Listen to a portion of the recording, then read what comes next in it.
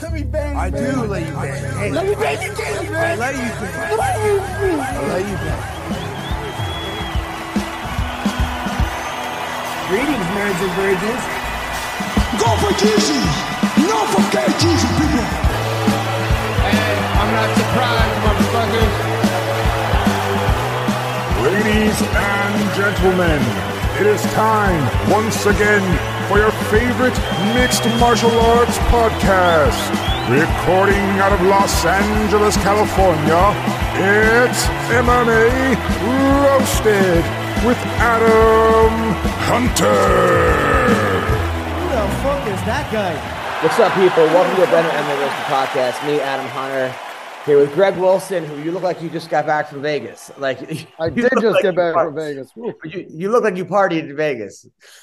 I had a pretty good time, man. There was one night where I was pretty sure I was gonna die, and not from like doing anything too bad. I just ate some late night chicken, And then in the middle of the night, I'm like, oh god, I don't feel so good, and I like just got up and I had to walk around the casino, try to walk it off for a little bit, and then I finally felt a little better, and then I went back to my room. So it was fucking, it's intense and it's a long week, and I still, despite my better judgment, I still go pretty hard. So, of course, it happens.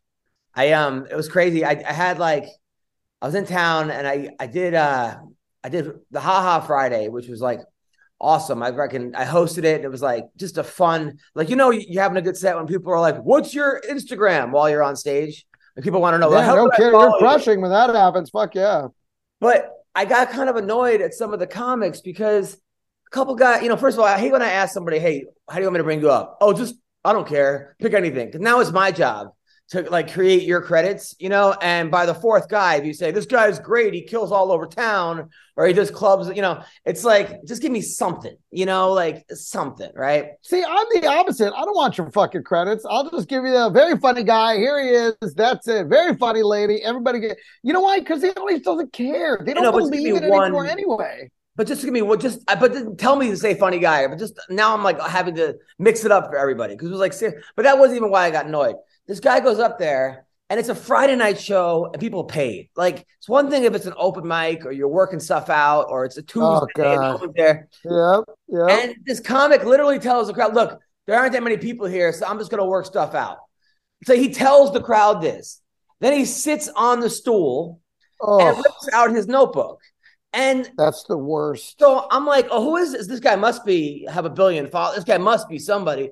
No, it was like he had 1,000 followers on Instagram. He was following 2,000. It was somebody that I've never, and the guy wasn't even a half bad comic. He was doing fine. It was a good crowd, but I'm just like, man, if I paid $30 to come and to bought 2 drinks and I'm ready to see a show, and then I sit there and this fucking guy comes on and goes, oh, and treats it like I'm his, focus room. I'm like, come on, man. It bothered me as a host, as a comic, as an artist. It was annoying. I have a similar problem when I'm in Vegas because the Vegas clubs, not all of them, but some of them tend to use the local comics for hosts, which is fine. They can handle that job. They're good for 5 to 7 minutes. That's totally fine. Very good. But the problem is to them, this is their local club. This is a local club. But I'm like, to the audience, this is a Vegas show. Yeah. So I need you to dress like it's a Vegas show. Right. They show up in fucking, old ass t-shirts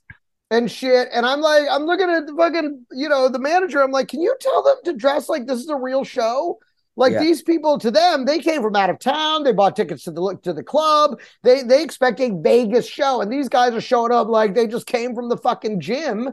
And I'm like, I know you live here, but this is a destination for everyone in the crowd. Yeah. Fucking act like it. I hate the way the local comics dress like they don't fucking care. And it's like, and then they wonder why they don't get booked. And it's like, because you don't treat it like a real show. Yeah. No, this dude, I was like, I couldn't believe it. He goes, there aren't that many people here. So, and even a comic that I knew that was good, a good comic that too, went up there and he's like, oh, I'm not going to do anything that works. I'm just going to do shit that I work on. I'm like, how do you expect people to come back? Why would I come back if I was sitting there? That is really just completely unprofessional. And I hate it when people do that, especially on the weekends. Yeah. You do that. You want to do that? Do it on fucking Monday, Tuesday, Wednesday, Thursday through Saturday. You got it. You got to bring the A game. That's what people expect, and that's what you got to do. Sean, we're talking about these comics. I did a show Friday, and I was hosting a show, like, you know, one of the better comedy clubs, you know, my favorite comedy club in LA, to be honest, haha. And these comics go up there and they're like, oh, no one here. And there was like 30 people there, whatever. And these guys, I'm just going to work shit out. Takes out his notebook, sits on the stool, and just reads it. And I'm like, motherfucker, like, you know how many people would love this fucking spot? You know how many people would fucking be like, oh, I'm here on a Friday night. Fuck yeah. I'm just like, come on, man. But on the flip side, I did the improv Saturday night. They gave me, I closed the show on the Saturday night show. And that was where I'm like, that, and then the Laugh Factory Sunday were 2 gigs where I'm like, all these fucking shit gigs that I do, this makes it easy. Fucking sold out shows, ready to laugh, couldn't wait to hear jokes. I was just so fucking happy. Although Ron G, who I love, is a good friend. He's like, yo, before I go on, it's someone's birthday, right? So I think they're going to wish him a happy birthday. No, he brings up someone from the crowd who sings happy birthday. Of course, it's an all-black show. So it's fucking like Aretha Franklin's up there. And then they're like, people are twerking. They're like, it's your birthday. And they're playing the fucking 2 Live Crew version, right? So by the time I go on, there's a fucking music festival just happened, right? So I just said that. I go, you think it's easy to do a comedy? I'm the only white comic here. And then they got fucking, you know, Jennifer Hudson singing happy birthday on fucking Soul Train. I just shit on the whole thing. And people were like, laying on the fucking ground. So that was that was cool. And I got to meet Arsenio Hall. I did a show at Arsenio Hall on Thursday at the Comedy Magic Club. And I asked him, because my TikTok is like all 80s wrestling. It's like, I actually like TikTok. Actually. So Arsenio, it's like, of course, why wouldn't it be? So Arsenio used to have the Ultimate Warrior on and Macho Man, but they'd all be in character. They wouldn't like break character. So the Ultimate Warrior would come off the interview and just trash the whole fucking set. And then like be like, oh, Hulk Hogan, you know, or like Macho Man would be. So it was. And I asked him, I'm like, dude, what? He goes, well, I was competing against Johnny Carson. I knew Johnny wouldn't have him on. He's not going to have, you know, Rick Rude on and Jake the Snake. So that was my thing. So that was cool. He was so nice, Arsenio, and so like appreciative. That like and then I asked him about the time when you ever see when the gay rights activists confronted his show in the middle of his show? Was Buffer even announcing then? Oh boy, no. So, hey, by the way, real quick, before you say this, is my audio okay? I'm using a microphone. I don't know if it's good, bad, or worse. Is it? No, it sounds okay? pretty bad. It's pretty bad. Yeah. Perfect. All right, let me try something else. Yeah, it sounds like you're underwater. So this was what happened. I don't want to play the whole 5 minutes, but see if I can find it. You guys can see it, right? Yeah. Is it any better, by the way, my audio? That is better. So Arsenio, this is back in the 80s, you know, when Arsenio, people don't realize how big Arsenio was. And for some reason. Remember the dog pound? Yeah. That was it's his posse. Give it up for my posse. Yeah. So this happened during his show. Hold on. The blonde girl is so funny while they were singing. She said, oh my God, it was so funny, so funny. Huh? I'm sorry, I can't hear you, man. Why don't you have any gay guys on your show? Any gay guests on my show? Wait, I'm sorry, why don't I have any gay guests on my show? Well, there are a lot of gay guests who really don't like to talk about their sexual preference, so we don't know whether they're gay or not. You know? Now, this is during the monologue. Well, he goes right after him too. You run from this, did you? This ain't Johnny. I ain't gonna run from it. I'm gonna deal with it. Nice. Queer Nation, it says. I didn't realize Johnny Carson was such a coward. So that's gay that maybe I haven't had. Who? I don't know. Cruz. But I know Elton John. He's been here and he's rocked the house. Okay? Okay? What? When Harvey has something I'm interested in, I'll bring him on the show. But this is my show, okay? This is my show. This is my show. You understand? This is my show. This is my show, man. Wait, whose show is it? I think it's his show. Seems like that's the point he's trying. Hey, what's wrong with you, man? You're black. You're black, man. There's the race card. There it is. Black, man. The trump card. What do you know about? I don't want to hear that gay trash, man. I got gay friends I've had on the show. Because you don't know them or it ain't who you want on the show, you got a problem with it. If you want to book it, get yourself a show. Woo! Must be midnight at the comedy club tonight. Had mine. I love it. So yeah, He was like, get yourself your own show. He's like, I don't know Rogan. I can't get on his show 300 times so I can have a podcast. That was a Schaub joke, by the way. I got it. Okay. But yeah, so I asked him about that, and he was like, basically, he was saying like he had a lot of people that were gay on his show. He just didn't ask if they were gay. It was, it was well, right. And back then, most of them weren't just out. A lot of them kept that very private. This was the 90s. It wasn't like it is now where it's an advantage almost, or I wouldn't say it's an advantage, but people aren't like, oh my God, we can't use him anymore. He's, he came out of the closet. But back then it was a big, big deal. And so a lot of them just didn't discuss it publicly, and here they are wanting to, I love it. Harvey, why don't you have Harvey fired? Like he's specifically avoiding Harvey Firestein, like, oh my God. I'm just curious what Greg Fry would say about how it used to be in the 90s versus now with gay yes. Back then, people knew they on a shit. You know what I mean? You like your meat and potatoes, you eat them in a closet like everybody else.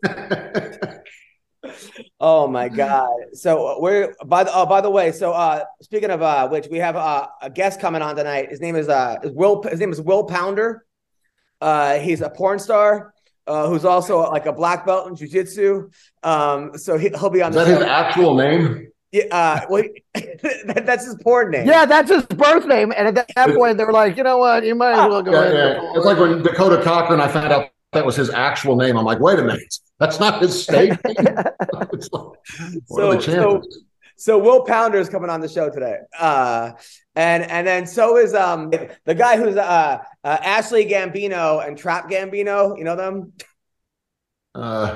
They sound like they're part of the Gambino family. Yeah, I was gonna say, you mean the criminals? No, so Trap Gambino is like this 500-pound guy who's like a rapper who has tried doing MMA, but he's always getting everyone mad at him, like on the underground. He went on Dr. Phil, and Dr. Phil told him there's no chance of him being a fighter, but he trains, but he has some work to do. Okay. Dr. Phil giving fight advice is like Joe Rogan giving vaccination advice. Like, come on, guys, stay in your fucking lane. So his wife, Ashlee Gambino, used to fight people on Fremont Street for money, but I guess while she was pregnant. Anyway, so Trap Gambino has all these people mad at him because he's kind of a troll. Remember, you're fighting for two. But they just... Greg would be like, no, it doesn't count. She doesn't have an advantage. That's not a person.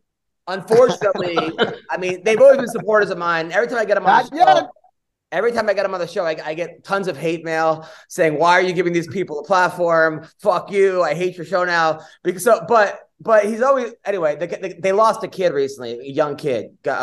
So they reached out. I'm like, I'm not going to say no, obviously. And they're friends. But every time I do have them on the show before that, I would get just people shitting on me. But because they're always fighting people on the underground. But Trap does troll a lot of people. Like he tells everyone I guess he had one fight in Florida and he does jiu-jitsu tournaments, and he's also, I don't know, he has a cult now. Very interesting people. So they're coming on the show. The last time they came on the show, Ashlee Gambino got into a fight with Jenny Savage, and they started fighting with each other. And it sounds like it's going to be a very upbeat conversation. So like, what are you like? Okay, so we have these guests today. Nobody likes them. It hurts the show. They just went through a tragedy. But don't forget, it's all about the comedy here on MMA Roast. Like, what the fuck are we doing? Dr. Phil's giving Adam booking advice now. Totally, exactly. Like, no matter how flat you make a pancake, it's still not a waffle. So I don't know. You want ratings. You got to get guests that nobody likes. Dude, you got to see Dr. Phil. Dr. Phil told them. Yeah. Meanwhile, I posted the clip of me on MTV from years ago. You see that clip, Jay, of when I was Fred Durst? When I was Limp Bizkit? Yeah, I saw it. Oh, yeah. You know what happened there? You know the whole story about that? So I'm on stage at a comedy club. This is like in 2001, maybe 2000. I'm like a year into comedy. And this girl came up to me and she's like, I'm a casting director. She's kind of cute. Do you want to play a part where you're Limp Bizkit? You audition for it. I'm like, yeah. So I thought it was like a TV movie of the week or something. Or like, I'm like, I'm going to play Fred Durst. This is my first acting role. I was so excited, right? So I go up there. They take me to like this salon that was like Warren Tracomi, which is a big salon back in the day. They gave me all these fake tattoos, all this shit. I get there, they're like, there's a fucking someone that looks like Ricky Martin, Little Kim, and Christina Aguilera. They're like, you're on a show called Face Spiders, where you love these celebrities, right? So they interview me. They're like, why do you want to be Limp Bizkit? I go, well, because I was at a comedy club and they told me, they're like, no. The producer, you're a huge diehard fan of Limp Bizkit and you want to look like Fred. I go, no, I don't. I was at a comedy. They're like, no. So then the producer comes out, oh, you're going to be difficult? You're going to be difficult now. And I'm like, so then they have who do you think you are, Trap Gambino? Like, no. So then I'm like, okay, I'll fucking play along. So I'm like, I love Limp Bizkit. They're my favorite. I tried to do it in the most obnoxious, exaggerated way possible that anyone that knew me would know. So they're like, okay, you just perform as Limp Bizkit. I go, okay, right. So then they have rounds. I'm like, what are these rounds? They're like, well, the first round is how much you actually look like the person, right? And the other people look exactly like these people, right? So I go out there and they're giving me like, well, your hair doesn't really look like them and you don't have so they give me like 5s and 4th. Now I'm in fucking last place on this tournament contest I didn't even know I signed up for, right? I did not want to be on. So I'm fucking fuming backstage, right? I'm like, fuck this shit. I'm so fucking mad, humiliated. But I'm like, all right. So then it was the performance round. So I go out there and I just fucking kill it. Like I was so angry in real life. And I was going to just trash the set and moon, but then they kept giving me 10s, right? They're like, you worked it out. So then I started like humping the fucking stool and this and that. So that was kind of cool. But they're like, now you're Joe Rogan? Oh, no. No, the best was that I heard that they told Adam, I always hear these rumors, I heard they told Adam, like, who do you think you are when he didn't want to go along? He goes, apparently Fred Durst. Yeah, so apparently I now think I am. So yeah, that was Face Spiders. That was the show. I posted it. It's on my Instagram and YouTube and shit. But you were talking about the underground earlier. You guys know I thought I invented trolling when the internet came out. Like I really thought I was the first one to ever come up with that idea. So I got on the underground and I started it out like with a topic like, does anyone know what the deal is with Muhammad Ali? And then I put on there like, I don't know what his. It seems like he's just not as well spoken anymore. Like he's not as like I don't know what's going on. And people are like 0 out of 10 was like the first response. And I didn't know what that meant. Like I had no idea what that meant. 0 out of 10. I said, no, for real. Like what's going on? I said, it's almost like he had like head trauma or something. They're like, dude, no one's buying it. Like I really thought I was going to I thought they would all just think I was an idiot, but they didn't buy it. This is under a fake screen name, obviously.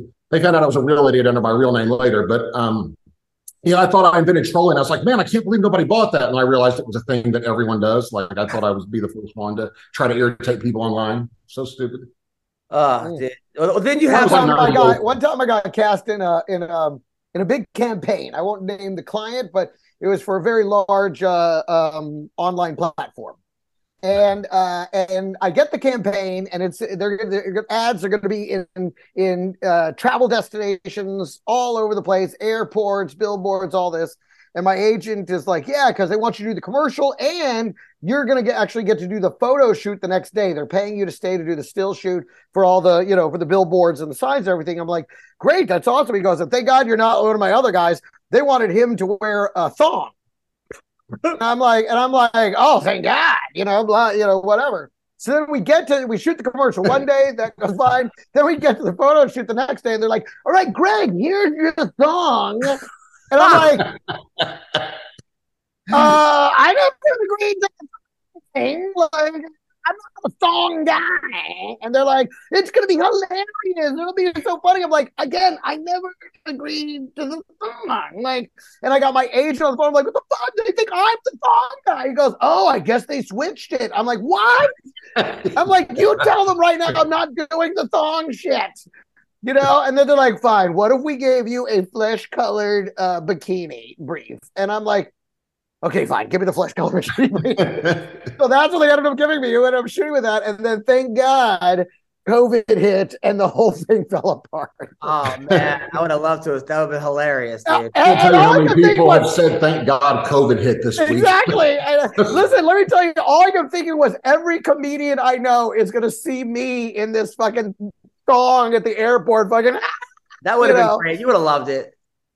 I was working on a joke that it wasn't his agent, it was his travel agent, but I got nothing. I was trying to, he said it's going to be airports, billboards. I was like, is this your travel agent that signed this up? But I got nothing. So we'll should have shot it out there. That would have worked. I like that. So we'll talk about the fights, and then I got a funny story about Guantanamo Bay. But all right, so nothing funnier than Guantanamo Bay in my experience. Today, I was happy for COVID. Great stories about Guantanamo Bay. Like we're really working in a rare place of irony today. All right, Leon Edwards. I did not see this happening. I thought Usman was going to wrestle fuck him the whole time. I think he decided to do that round 3 on. I think he but the first two, I mean, he got into a kickboxing match with a guy who's a better kickboxer than him. It was weird. But the guy was, he was holding the gloves. He did hold the cage, which I think if you hold the cage and take away a point, they should start with Usman on top. Like, I don't know why they started neutral after that, because not that I don't know if it would have been that big of a difference, but if you're preventing the takedown, they should start with one guy on top who would have gotten the takedown. I think taking a point away is a much bigger deal than giving him position. I think it's a one or the other situation. If you're going to take a point away, okay, there you go. Situation resolved. I don't know, but maybe you should do both. But I thought Usman looked totally different than he looked in every other fight, and not in a good way. Like, he was chasing him. He looked like a tryhard. He looked like a guy who was like trying to prove himself the first day. It was so weird. I'm like, what the fuck is happening? He just kept pushing so hard. And Leo was able to sit back and just bop, bop, bop. And okay, you would think he'd spent all this time defending that rear left kick. That was the one that knocked him out in the last thing. And it was open all fucking day. Everything on Leon Edwards' left side, the left jab, left hook, rear left kick was just killing him. And he never changed a fucking thing. Usman straight up lost that fight back. Sean? I'll tell you what, the whole thing was kind of ruined for me, man, when he said afterward that Colby doesn't deserve a title shot. He hasn't fought in 2 years. I was like, actually, he fought 11 months ago, number one, or whatever it was. Number two, who deserves a shot? You're not going to fight Usman again. You're not going to fight Chimaev, and we know he's not going to do that. You don't want to fight Colby Covington. He already beat Bilal Muhammad. So what are we going down to, number 12, 13? Like, who are we getting? But it's so funny to hear him say that he's not fighting him next, and Dana White said he is fighting him. I have a feeling I know who's winning that argument. I'm not positive, but I have a feeling I know there's going to be an interim title with Colby and somebody else and then he'll just be out. You know what I mean? Like, they're not going to. That kind of ruined it for me because it just shows he's not afraid of Colby, but he doesn't want to fight Colby. He's probably tired of fighting wrestlers. He wants to fight Masvidal, which who wouldn't? Fight somebody ranked 13th that'll stand up with him, So yeah, he's like, there's no story there. I mean, look, I think obviously the UFC would like to have Colby as the champ because he sells tickets. He's controversial. I mean, right. And I think Leon Edwards. What's Colby's ranking though? Who's number 2? I mean, who's Colby's one now because Usman lost. Usman won, Colby was 2. So it really should be Colby, but at the same time, according to Ariel Helwani, it shouldn't be. I mean, Bilal Muhammad has a right to say that, but they're putting Bilal against what's his name, which is like going to be the hardest fight. They're putting Bilal against the guy that just beat you know what I'm talking about, Bilal Muhammad, the guy that just beat. Jeff, gosh, I know who it is. I can't think of his name. The guy just beat Jeff Neal. He's got some kind of crazy name. Oh yeah, Shavrat Rachmanov. The guy's dude. Yeah, put him in there, dude. That guy's a killer. I personally am not eager to see Colby just because the math doesn't add up. Colby lost to Usman twice in a row, and now and he beat Usman twice in a row. So why would to me, I don't care about the Colby fight either. But like Sean said, he already beat Bilal Muhammad. Chimaev missed weight by 9 pounds his last fight. So you kind of Chimaev is a better fight. I'd rather see him fight. I have to agree. I'm not interested to see him fight Colby. Come on. I just think, it's well, I want to see if Colby could do, because Colby's going to go. I mean, Colby's going to have a much stronger pace than Usman. He's just going to go 100%. I mean, he doesn't have the wear and tear that Usman, I guess, has now. And it's going to be the build-up's going to be hilarious. He's already talking all. Colby will beat him and he'll finish him. I think Colby. Usman's. I don't want to say done because I hate when people do that. But that Usman that fought the other night was not the same Usman I've seen the last 10 fights. Thank you. It was not. It was so weird watching him chase him around the ring. Like, I've never seen him chase another fighter like that. Like, it was just so weird. Like, he was a tryhard. He was, listen, as a lifelong tryhard, it's embarrassing to watch somebody else do it. Takes one to know one. Exactly. That's all I kept thinking was, oh my God, he's being such a tryhard right now. Like, stop it, dude. Stop it. But I feel like he lost the first 2 rounds. He won the 3rd round. He also got rocked. I think him getting rocked, I didn't, with that like knee, like his legs buckled. Well, because he kept chasing him, and also again, his entire right side of his body was just open for business all fucking night. But once he started wrestling, he started winning the fight. But he just he didn't. He waited to round 3 to do it, which was also well, that was the only round he won. He lost the first 2 and he lost the last 2. It wasn't even close. They called it a draw. He lost by 2 points on 2 different judges' cards, and I agreed with it. I totally agree with him. Like, he didn't win those rounds. I'm sorry. I thought he either lost or it was a draw, because if they would have called it a draw, a lot of people were saying draw. A lot of people. No way. Not even close. I think with the you got to remember the point taken away too makes a huge difference in a fight. I mean, it does make a huge. I would like to see half points taken. I know that sounds stupid, but if you have I think every growing strike should be a half point, no intentional or not. These warnings do you no good. Grabbing the fence, half point, whether it was intentional or not. I mean, you get a foul in basketball when someone hits you, whether they meant to or not.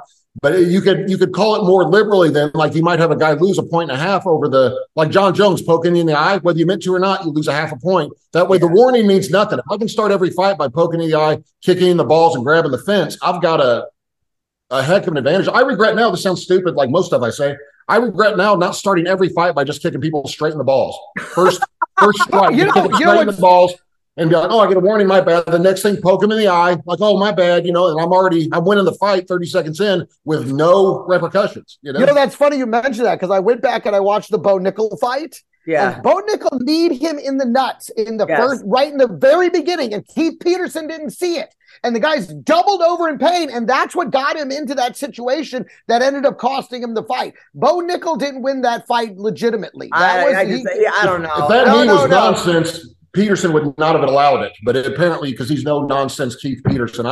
Every time they say that, I always think there's some nonsense going on right now. Where's Keith at? Like, what's going on? Dude, he straight up kneed him in the nuts, and the guy was clearly doubled over in pain, and that's what put him into that headlock position. I think that was an illegitimate win.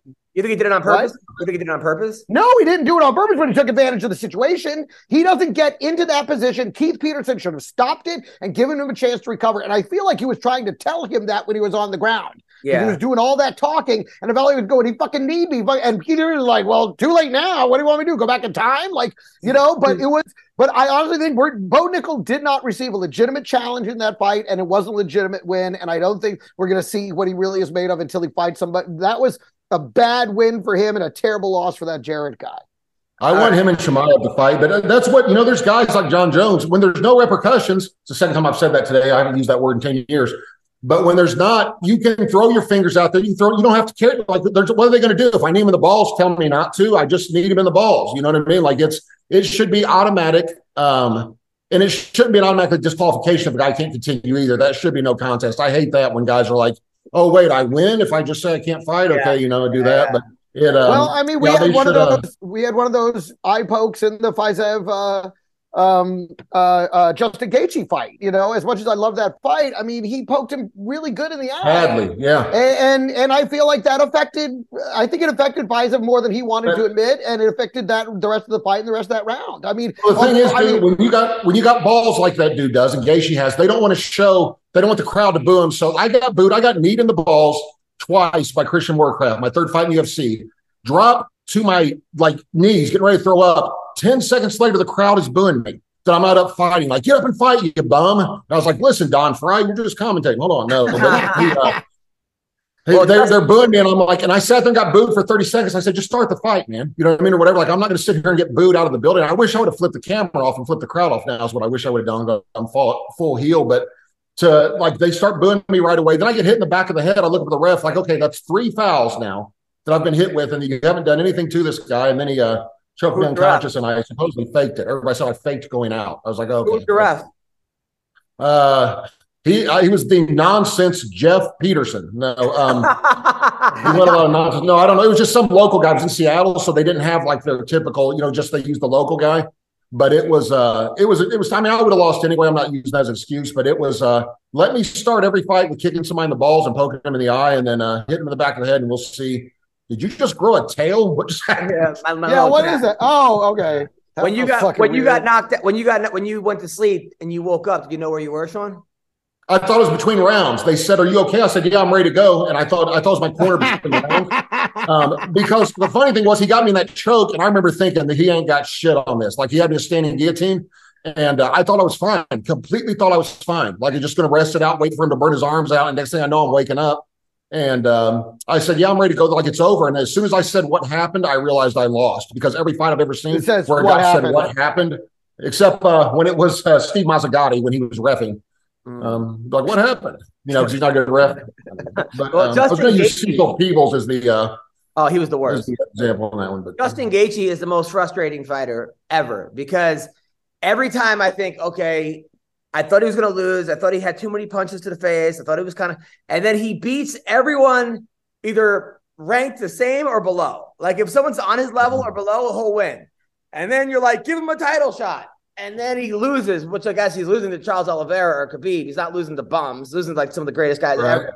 But man, if he would just only fight the way he does against guys that he is ranked higher against these other guys, he'd be like the best in the world. It was, the thing is that any other human in the world gets knocked out in the first round. Yeah, I think Gaethje is the only man in the world that could take those punches and just eat them and keep coming. Like, it was remarkable. His toughness, that was the thing you couldn't quantify going into this fight, is just the pure toughness of Justin Gaethje, the way he survived that storm in the first round and came back and took him apart in the second and third. And even then, I mean, if he hadn't put that much damage on the other side of his face, not the eye poke side, the right side of Faizev's face, I don't know that he necessarily gets that decision, but I think all that damage, you couldn't not give it to him. Sean, what do you think? Man, I'll tell you what, I have I don't know if you call it respect necessarily, just like Gaethje is, I think he would die. I really think he would die in the cage. Like, if given the option between that and losing, like, if it's like, hey, you got a 90% chance of dying, but you'll win, I think he would take it. He really is like a modern day gladiator. I mean, Don Fry is probably one of the toughest guys I've ever seen, just straight toughness. Chris Lytle, a lot of people don't know about him. One of the toughest dudes you ever, like, in fights. I mean, would take a beating until he's not tapping, never tapped, was never submitted, never anything. His whole career just beat by decisions 10 or 20 times, but never tapped, never quit. But Gaethje's on a whole nother. I actually put on Twitter, I think, or Facebook. I said, like, no one should ever have to follow Gaethje in a main event, like when he's the co-main event, because it's going to be a letdown no matter what. Yeah. Like, you can't follow that. And I was like, and no one should ever have to be followed by Usman in a main event ever again, because every time, like, I quit watching. I think after round 4, the stream I paid for 100% was a little bit dodgy here and there, and I was like, dude, I already know how this ends. He's going to keep trying to take him down, and he's either going to take him down and lay on him, or he's going to lose by decision if he can't take him down. I was like, I already knew what was going to happen. So it's his fights are, I don't know, he's not the same guy anymore, man. And I hope, some guys, you look at Brett Rogers, that's a weird one to pull out of nowhere, but he wasn't the same. I was going to make a joke, but I didn't. No, he wasn't the same after he lost. He was competing. I think Fedor beat him first, was the first one ever beat him. He was never the same. And a lot of fighters are undefeated. And I guess technically Usman's not undefeated, but he lost really early in his career, you know. But when you have that first loss, man, it happened to me, it happened to everybody. You realize you can be beaten. You know what I mean? Like, there's when you win that many times, you start believing you'll always find a way to win. Like, you really do start lost believing. Before, though. He's lost before. And, you know, I thought maybe he was just one of those guys that can't come back from behind. But I'm like, that's not even true because Gilbert Burns had him rocked. This other guy had him rocked in the Hader Hassan had him rocked. I was at that fight. So he has come back from behind. I think it might just be. I think his confidence is gone, man. I think the way he fought, I think he just doesn't believe in himself anymore. I think his confidence was gone versus Leon Edwards. I think he specifically wanted to beat him up so bad that he beat him standing, right, that he just kept chasing him and walking into counter punches. And in fact, that was the theme of the entire main card, was whoever the aggressor was just getting tagged up left and right. We saw it in the Gaethje fight. We saw it in the Usman fight. We saw it in the Casey O'Neill fight. We saw it in the Dolezay fight. I mean, all of them, whoever was pursuing lost. It might just be a style thing, though. I mean, you know, like Matt Hughes, Dennis Hallman. Matt Hughes is 10 times the fighter I believe than Dennis Hallman is, but Hallman just beat him. I think he beat him twice in under a minute. Some guys just have your number, and I think that might be the case because I want to see Usman in his next fight. I'll tell you, because some guys just have people's number. There are certain guys out there, for some reason. He was just trying way too hard. I don't know that he may have his number because he's in his head. That's when it was clear that Leon Edwards is living rent-free in Kamaru Usman's head. Look at like Will Brooks, to the point where he was fighting totally different than I've ever seen him fight ever. It was fucking weird. But you look at Will Brooks, Michael Chandler, about not being a Speedo guy. How about Dennis Hallman? Yeah, right. Dude, that was remember when he wore that? I don't know if you remember this, Greg. The guy came out with a Speedo with his ball sack hanging out, right? In a Speedo. And Dana White. Did his agent tell him? Dana White gave. He was actually the guy who said no to it originally. Dana White gave Volkman a bonus for getting him off my TV, for getting him off my screen, just because he submitted him with the Speedo on. I don't even know if he should have even got a bonus. He goes, I'll give this guy $50,000 if he gets to fuck him off. Yeah, that was crazy. People got fired over that. I don't know if you know that or not. Dana said people that worked for him got fired over letting, because they have to approve whatever you're wearing. They want to make sure that you don't have a sponsor on there that they're not getting a percentage of. So they have to approve your shorts. They approve your walkout shirt. And he said whoever approved those shorts, they're going to be looking for another job. Like he actually said that. Wow. No, one of the management people, whoever approved for Dennis Hallman to come out, because there's 3 or 4, you never know who's in charge at the UFC. Like, you never know who you're answering to, you know? And like they told me what to say in my pre-fight pay-per-view interview. Here I am my whole life. I wait to be in the black and white, like doing an interview. And the guy's like, why don't you say I'm going to tear an arm off? And I was like, I don't like that idea, man. Try it like this. And he said, we're just doing a sound test. And he only used his lines. He came up. Because I kept saying, I don't want to say that because you could use it then. Well, I just want to get the camera angle. Why don't you say something's happening? I'm going to snap his arm like a chicken wing. I was like, dude, I don't snap chicken wings, and I don't want to say that. Like they killed my 2 lines. One was, don't worry about seeing Stefan Struve on Maury Povich anytime soon, because after tonight he's going to know exactly who his dad is. And I said, Sean McCorkle, you are the father. Like I said that at the end, So I kept saying he was my son, and they were like, oh, we don't promote other TV shows. And I was like, can we just maybe ask Dana or somebody? I think he'll like that. No. And then I had another one of my kids were excited to have another sibling because I'm going to make Stefan Struve my son tonight. And he was like, that sounds racist. I'm like, sounds racist? Like, yeah, I said, like, we're both white. Totally. And I said, that sounds like a black-white thing. I was like, he's white, right? Like, he's not even, he's not even South African white. Like, he's just white, like. Dude, he's like fucking 24 pound, 98 brightness. Fucking white, like they sell him as copier paper at Staples. Yeah, Greg. The one they used, I think he said, it doesn't matter. Standing up, I'm going home with the W. Like he made me say that, and I was like, dude, I don't want to say that. Like that's the word. And he thinks he's real clever. Like that dude sucks. Like I don't remember who his name is, but he tries to tell everybody. He tried to tell Chael. If I watched one time he's telling Chael, and Chael's like, no, I'm good, man, thanks. Like he wouldn't listen to a word he said. I didn't know you could do that. So. It happened on Last Comic Standing. I was in the house for a month, and finally they're like, you're all performing, and I was like, yes, fucking finally. Like this is why I came to be on the show. Cut to, I see it, like, you're all performing. They took a shot of me like this. And then they cut to They cut to Jeff Dye going, Adam looked like he was really scared to perform. I'm like, these motherfuckers, like, yeah, welcome to reality TV.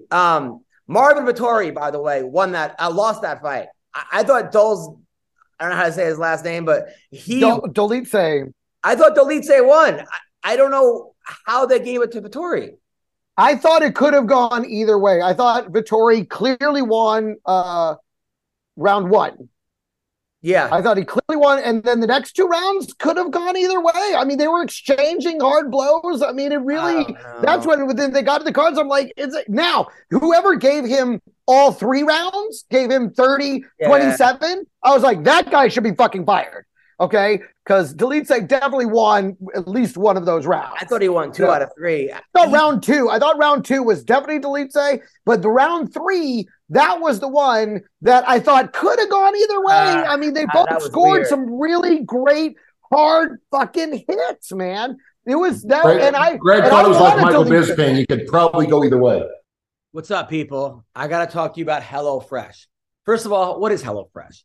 With HelloFresh, you get fresh farmed, pre-portioned ingredients and seasonal recipes delivered right to your doorstep. You got to skip trips to the grocery store and count on HelloFresh to make home cooking easy, fun, and affordable. And that's why it's America's #1 meal kit. #1. All right. You can make mealtime easy with delicious recipes made with fresh, wholesome ingredients delivered to your door. No lines, no hassle, no gas, all that other stuff that you have to get there. No, just great tasting meals you can whip up and enjoy in the comfort of home. Sounds good to me. HelloFresh has 40 weekly recipes to choose from for all meal occasions, lifestyles, and preferences. Okay? Take your pick from meals like soy glazed salmon with rice or mushroom and chive risotto. That sounds delicious. I'm in. Now, me and my wife, we've been doing home cooked HelloFresh, and it has been delicious. Delicious. Okay? It saves us time. It saves us money. We're in. So just go to HelloFresh.com/roasted60. Use the code roasted60 for 60% off plus free shipping. Okay? HelloFresh.com/roasted60. All right? HelloFresh, America's #1 meal kit. Go check it out. Meanwhile, we'll talk about that for a second. So Jeff Molina, I don't know if you know about this.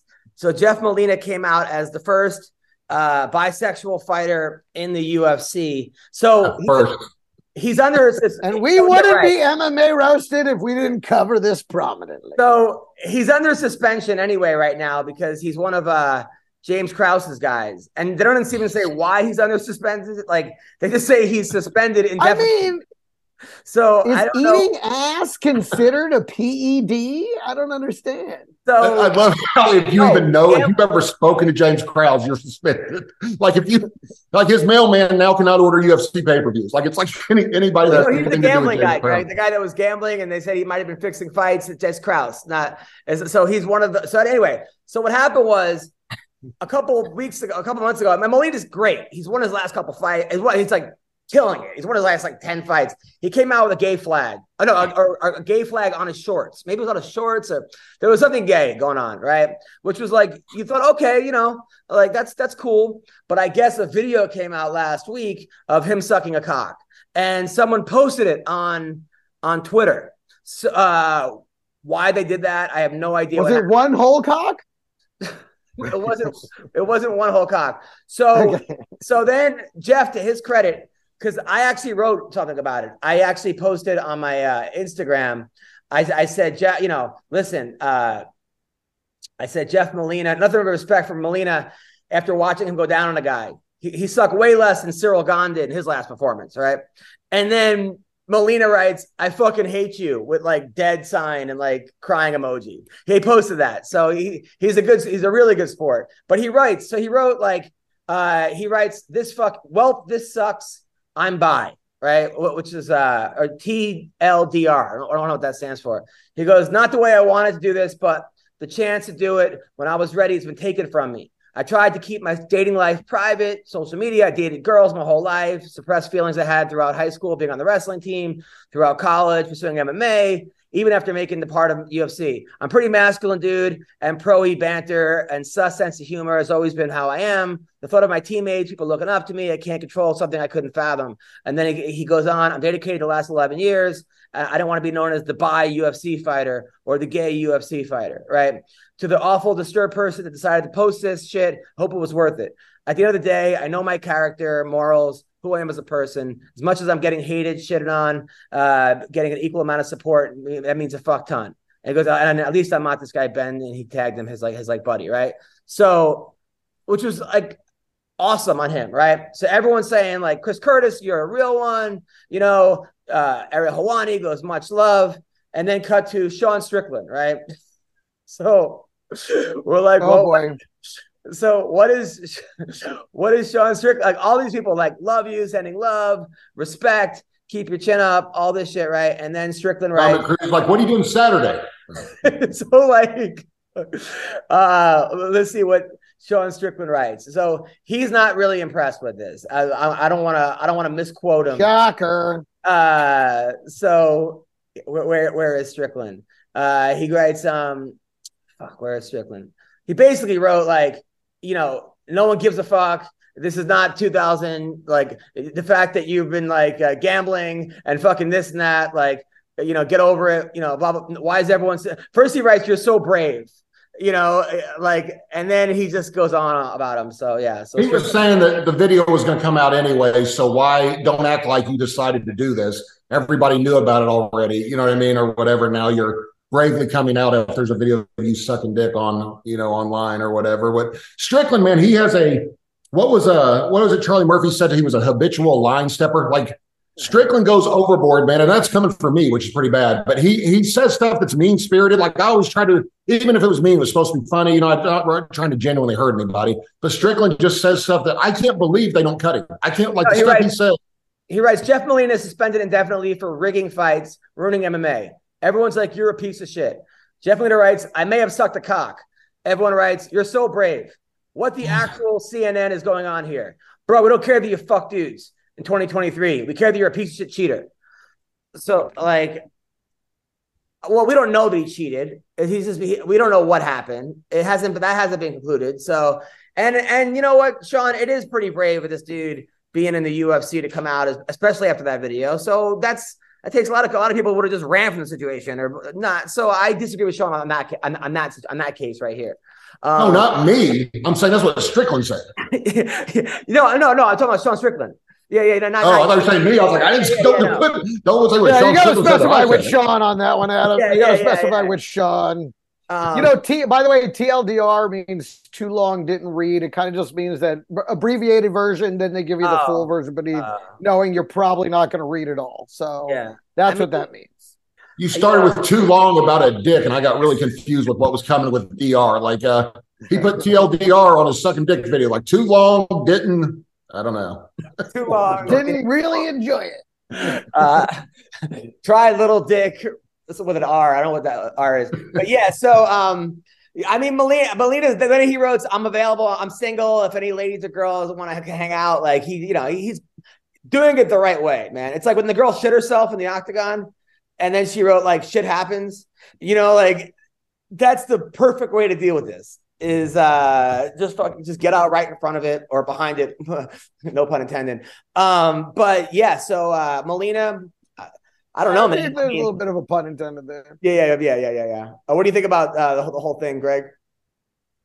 I mean, listen, you know, he did what he said. You know, it's better to just, it's like, look, your video's out there. Yeah, I'm by. I think, you know, it's funny. I feel like he was more clarifying that he wasn't just gay than anything. You know, he was like, listen, I admit it. I like dudes too, but I still love to eat that watermelon. So, you know, why are you letting anyone take a video of you sucking a dick though? Like on any, like, but you're saying that as if he let them. He may not have known it was taken until somebody tried to blackmail him with it. Then he probably didn't go along with it. And then they went and posted it. I mean, well, you must be really good at sucking dick if you don't know someone's taping you, because you must be really into the cock.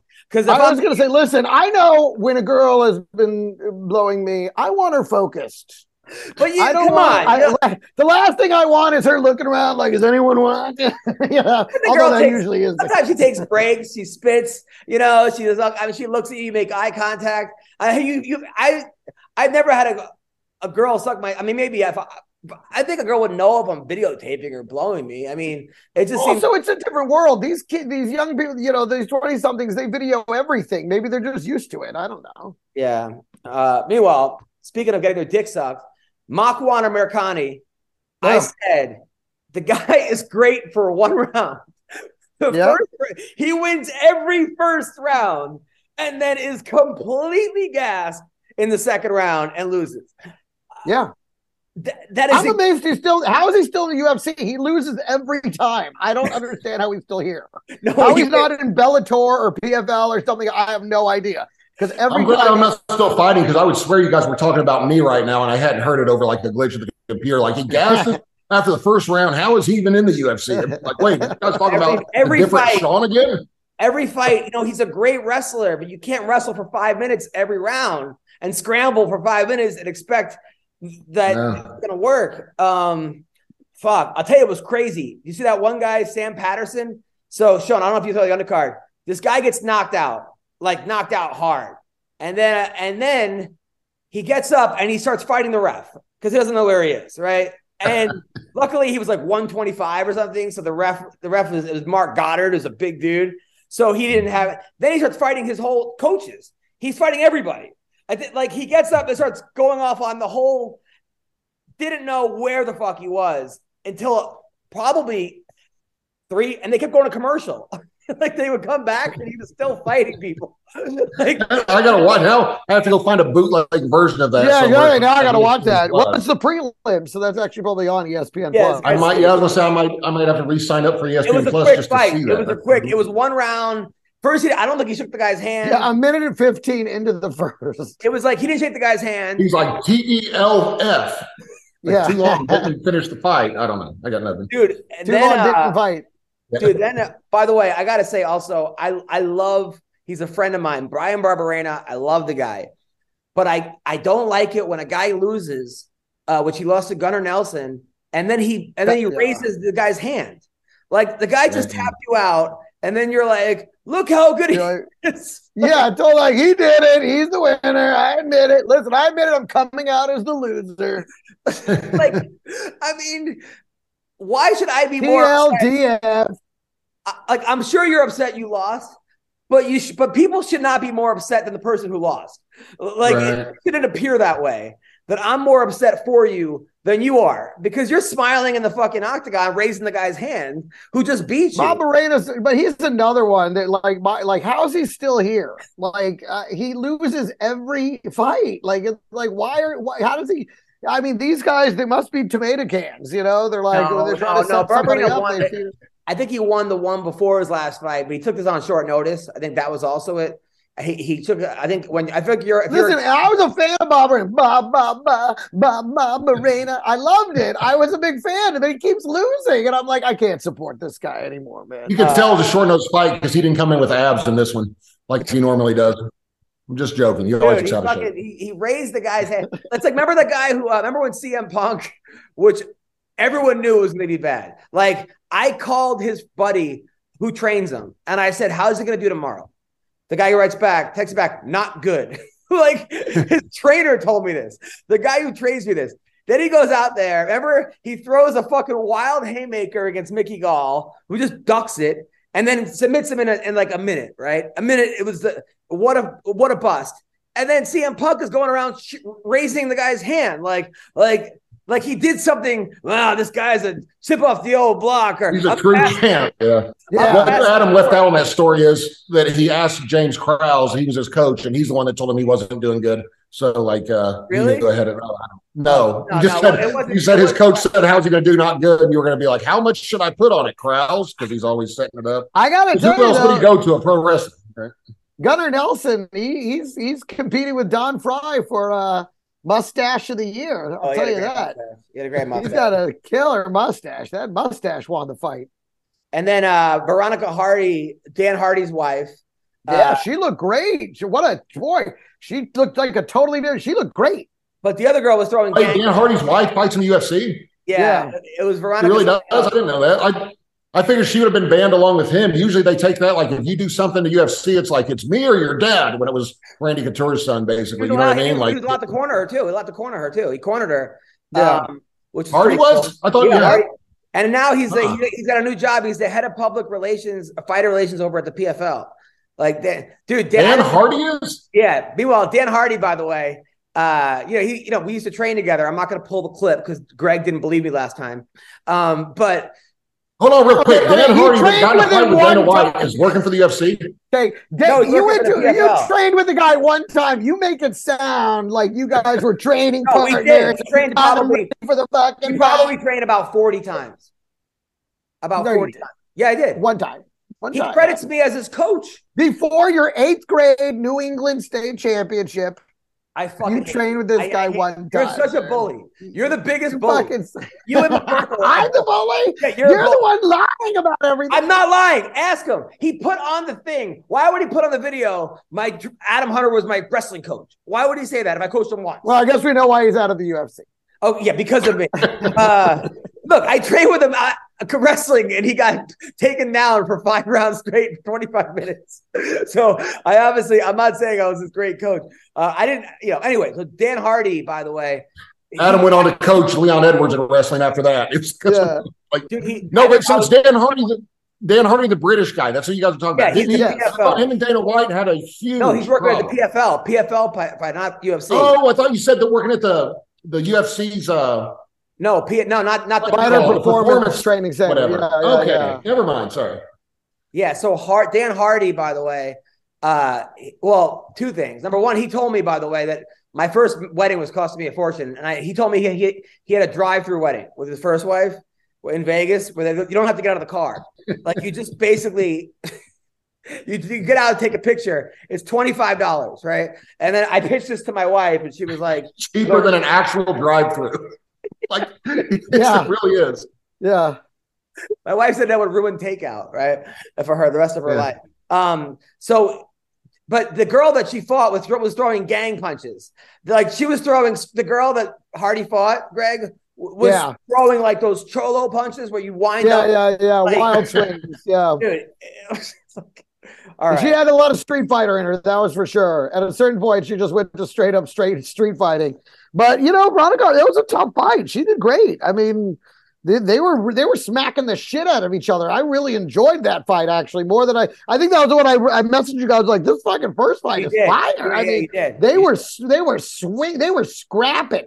Yeah. I really enjoyed it. I thought it was a great fight and a great win for the Hardy. I think they should hire you two guys to get people to watch the preliminaries because every time I do this podcast, I want to go back and watch what I missed when I don't watch the prelims. Like, it's always something crazy. I'm like, that really happened? I want to see that. I got to see cholo punches between a guy fighting the ref and his team, like the next fight. Like, I got to check it out. So we have Will Pounder just joined us.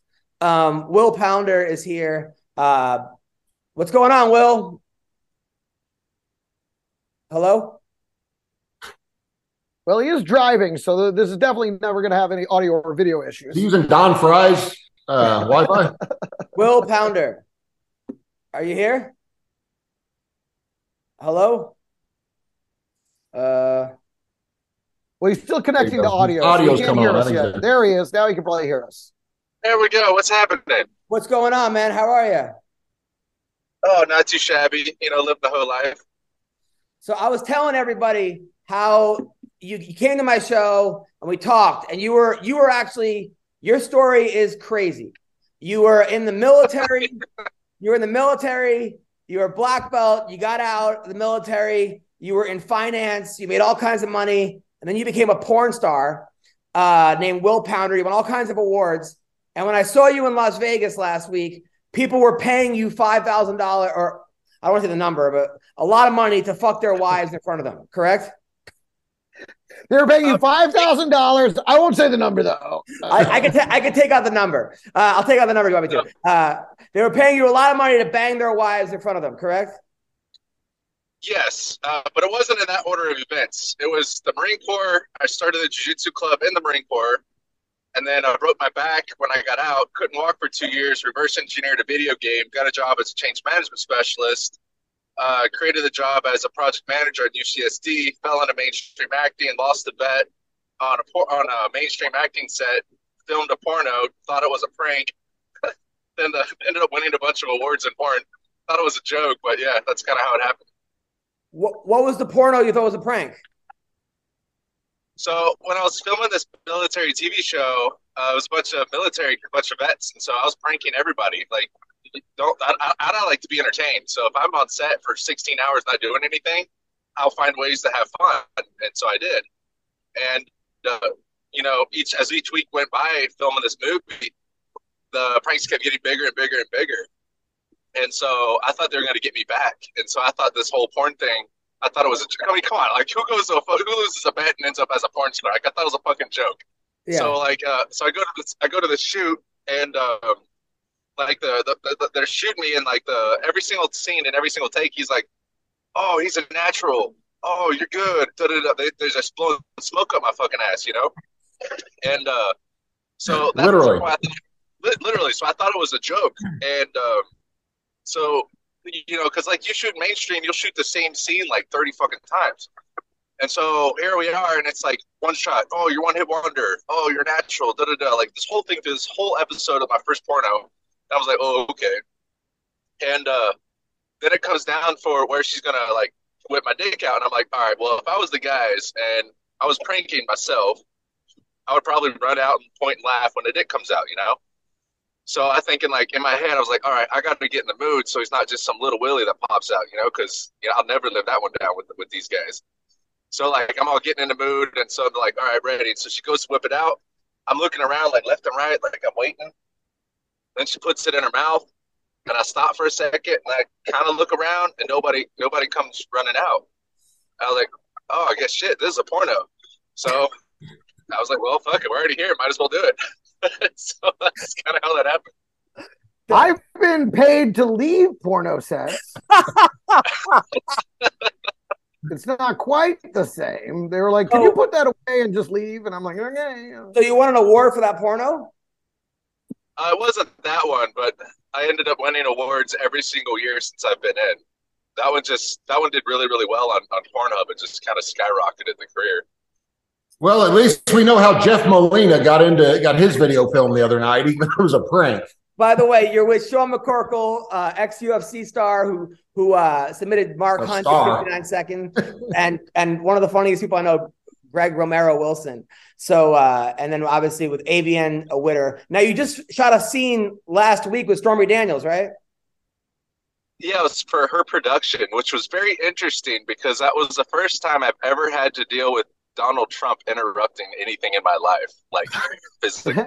Well, I never thought in a million years that I would actually have to have my production or anything that I do in a day-to-day life interrupted by the actual motherfucking Donald Trump. Oh, please tell us this story. Wait, what? He came out to the set? No. So what happened is like Stormy Daniels was all over the news lately with all that stuff that went on, like 7 years ago or whatever. And so she needed to go like testify or something like that. And so this was in the middle of this production. So on the last day, we were all pulling in like 16-hour days. I think I slept 4 hours at night for like the whole week I was there, just because we were trying to cram in as much as we could because we don't know what the last day is going to look like because of Trump. And so he like, sure enough, she's got to go in and testify. And so like our whole day gets shot. That's the last day of filming out there where we're located. I don't want to put that out there yet because that's her business. Right. But so when that happened, I had like 3 hours to kill at the airport. And so one of my co-stars, he's like, yo, there's a river like 20 minutes away. So we borrowed a car, took a bunch of mushrooms, and went down onto a river. And and I was sitting there like, oh, the sun is shining. None of this raining shit that's going on down here. Sun is shining. I thought my shrooms are kicking in. I'm in a fucking kayak on a river. That's just like, they started swimming, yelling at me like, yo, you coming? I was like, you guys go ahead. I'm going to take a nap.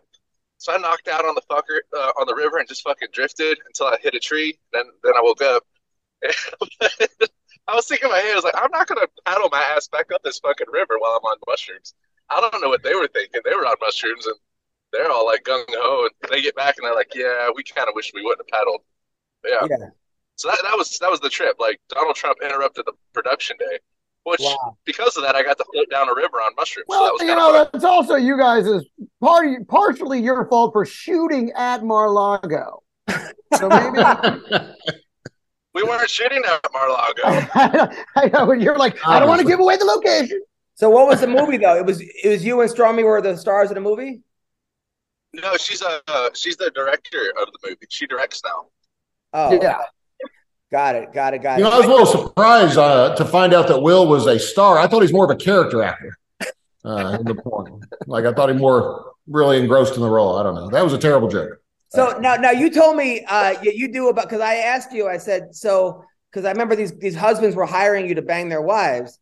And I said, well, what if you get paid by the hour? Like, what if you finish in like 3 minutes? Yeah, and also, do you get that like on Indeed.com or? No, they usually end up DMing me on social media or sending me an email. And I thought it when the first one, I haven't done this yet, but it's been very tempting. Well, actually, I did do it that one time. Right before your show. But, anyhow, aside from that, I thought it was entertaining. I thought this was a crack of shit. But then next thing I know, it's like they like it. And so I was like, all right. So every time this couple comes into town, they pay me a bunch of money, and I go bang his wife while he watches. Now, you said that you make them have a AIDS test, right? HIV test or herpes test? I make them get a full panel. They get a full panel test. The same test that I have to get for work, I make them get. Right. Now, nice. But I said, now, what if you're like 3 minutes or 4 minutes? You just show up, bang them, and leave. You get paid by the hour. But then you said, listen, I shoot like 4 scenes a day. So you just go until she comes, right? Well, the way I look at it is, if I enjoy that or like with that person or whatever, with that experience, then I wanted to get paid to do it again. Right. So I'm gonna do a good job. It's like if you're doing a job that you don't like, suck at that job and nobody will hire you to do it again. Yeah, if I'm being paid to fuck somebody's wife, it's because they're about to get a divorce. and he's decided, you know what, go in there and punish her with it. Make her regret every decision ever made. I would have, when I was in the UFC, I would have that proposed to me all the time. I never got offered any money for it, but I have it proposed to me all the time. And I always assumed it was a setup to be robbed. Like I always thought somebody was trying to set me up to rob me or something. And so I would usually react very negatively to that. And I'd be like, yeah, you guys think you're going to set me up and rob me? And then they would act weird about it. But I didn't know that world existed until I got in the UFC, that people would want to do that. Like, all right, so check us out. So there's this like social line of like how people operate. And then the day that I became a porn star, for whatever reason, I can't tell you what it was, but now I appeared on the other side of this line. And everything has been the exact opposite. And people so when I start talking to people and they found out I'm a porn star, all of a sudden they want to talk about all their sexual shit for no fucking, even people that I lived with. I had some roommates in Southern California that I was living with when I got into the industry, and that shit got fucking weird. Like I'm talking like some like what the fuck? Like you don't just tell somebody that, Right. For example, the one of the persons, like once he found out I was a porn star, actually he kept wanting me to bang his girlfriend, but I wasn't really into his girlfriend. Frankly, I just really wasn't into his girlfriend. But he wanted me to bang her, and I was like, "You don't shit in your own backyard, So I was about to do that. And then the other one, he turned out years later. He told me, "You probably already know this, but I'm bi, So if you wanted to work together or shoot some content," I was like, "Oh, I appreciate your honesty, man, but I'm good." Like I'm good. Just don't drink all my orange juice in the fridge, okay? That's it. I appreciate that. Thank you, Mr. Molina. I think the weirdest one. Yeah. The weirdest one out of all this, and to this day, this one is still probably the weirdest thing I've ever actually encountered being across this fictitious fucking line. So they had this friend. There's this chick, and so I'm in the house. I'm trying to go to bed, and she's following me everywhere. And she wouldn't shut up. And she's emotionally distressed because she just went through a breakup. And so she finally tells me about her breakup. and she figures that it's okay to tell me because I'm a porn star. And so I know that is why. That is the justification for telling me this story. So she goes on to tell me about how lucky that she was to experience dating her stepbrother. Oh God. And that I make movies about that, but she got to live it. And I'm sitting here like, oh my gosh, what the fuck did I get myself into right now? Yeah, so that was an experience. That's terrible. That's I like how they can blame their life decisions. Like, you inspired me. Like hey, hold on. I was like, don't put this on me. First of all, I know how the whole step stuff actually got started. It wasn't by some fucking cabal conspiracy fucking shit going on there. What happened was, I literally actually talked to the directors who actually were the ones that filmed this shit when it first started. It all started because they were running out of ideas to shoot on a set one day, and one of them just said, fuck it, just fuck a stepbrother. And they're like, I mean, that's not against the law, is it? They're not blood related. Yeah, sure, fuck it, whatever. So they threw it out there, and that's just what they did the film. And then it broke the internet. oh Yeah. my God. And so it wasn't that there was some secret organization or thing that was actually trying to build this whole genre up. It was literally all these fucking people that wanted to watch it, and it literally, that's what broke it. So they kept shooting those, and they kept outperforming every other scene. But you were telling me also how, like, it seems like all they make are those fucking stepbrother, stepdad, step scenes. I know, and I'm like, is this the only thing they make now? Because it does nothing for me. But well, there's something else to consider as well. So porn goes to the entire world, and so they're basing it off the analytics on how it performs on the hub. And so when you're looking at the hub, the majority of those viewers are actually in other countries. oh God. So the trending topics that are typically happening on these hub pages and stuff like that aren't even all the American viewpoints. It's not what the Americans want. It's what most of the other world wants. And I've noticed that there's different niches around the world. Like any of my fans from India, they're really big into armpits. Like Armpits? Armpits is like their thing. Why? Why? Okay. But how do they? I think it has something to do with their cuisine. There's a I similarity. think Will is trying to pull us across that imaginary line, is what he's trying to do right now. What are they- I'm giving you like a little bit of insight into my world. But they want you to. yeah. They want you to bang someone's armpits. No, it's like for example, I got paid like $500 to make a video where I'm sniffing and licking my armpit. Your own armpit. My own armpit. Just nothing fancy, just like. And here I've been doing it for free. Right, I was going to say that's right. I'm so mad. I've left so much money on the table. I had no idea. No, but Will, you also told me that like the reason there's like 5 male porn stars is someone made a movie right one time, right, where they had a tryout and 100 guys tried to become porn stars and no one succeeded. It's more than that. It's got a 99% fail rate. Like, so here's the whole story, and you actually know him. You know Dave. Yeah. He was the cameraman for this. So the producer comes up to him, and he's like, "We want to find the next big male porn star." And so he's like, "It's not going to happen." And so he insists it's not going to happen. So no, we're gonna search, we're gonna audition, we're gonna do this, and he's very insistent it's not going to happen. He's like, "Look, every 4 years you get one good guy. Every 9 years you get one really great guy. Outside of that, I've never seen anything different in the whole time he's been in." So they're like, "Okay." So he's like, "Well, I'll tell you what, I'll film it if you pay me up front." So they said deal. So they auditioned. I think they read like over 3,000 submissions for it, narrowed all the way down to like 300 applicants for it. So they brought these the top of the line out of all those applicants that they thought would actually be able to do it. They brought them into a set. Now, the set that they brought them into, the girl was fucking smoking hot. She was inviting. She was really nice. She wasn't how a lot of girls are when no one knows who you are. Like if you're nobody, you're not going to work with any big name girls. You're going to work with, like your B and C list studios that are just trying to ball on a budget, basically. So it's not really the greatest experience, and nobody wants to be there. But in this girl, she wanted to be there in the video. You could clearly see that. And so out of the 300 guys, that I came in through there. Oh, what?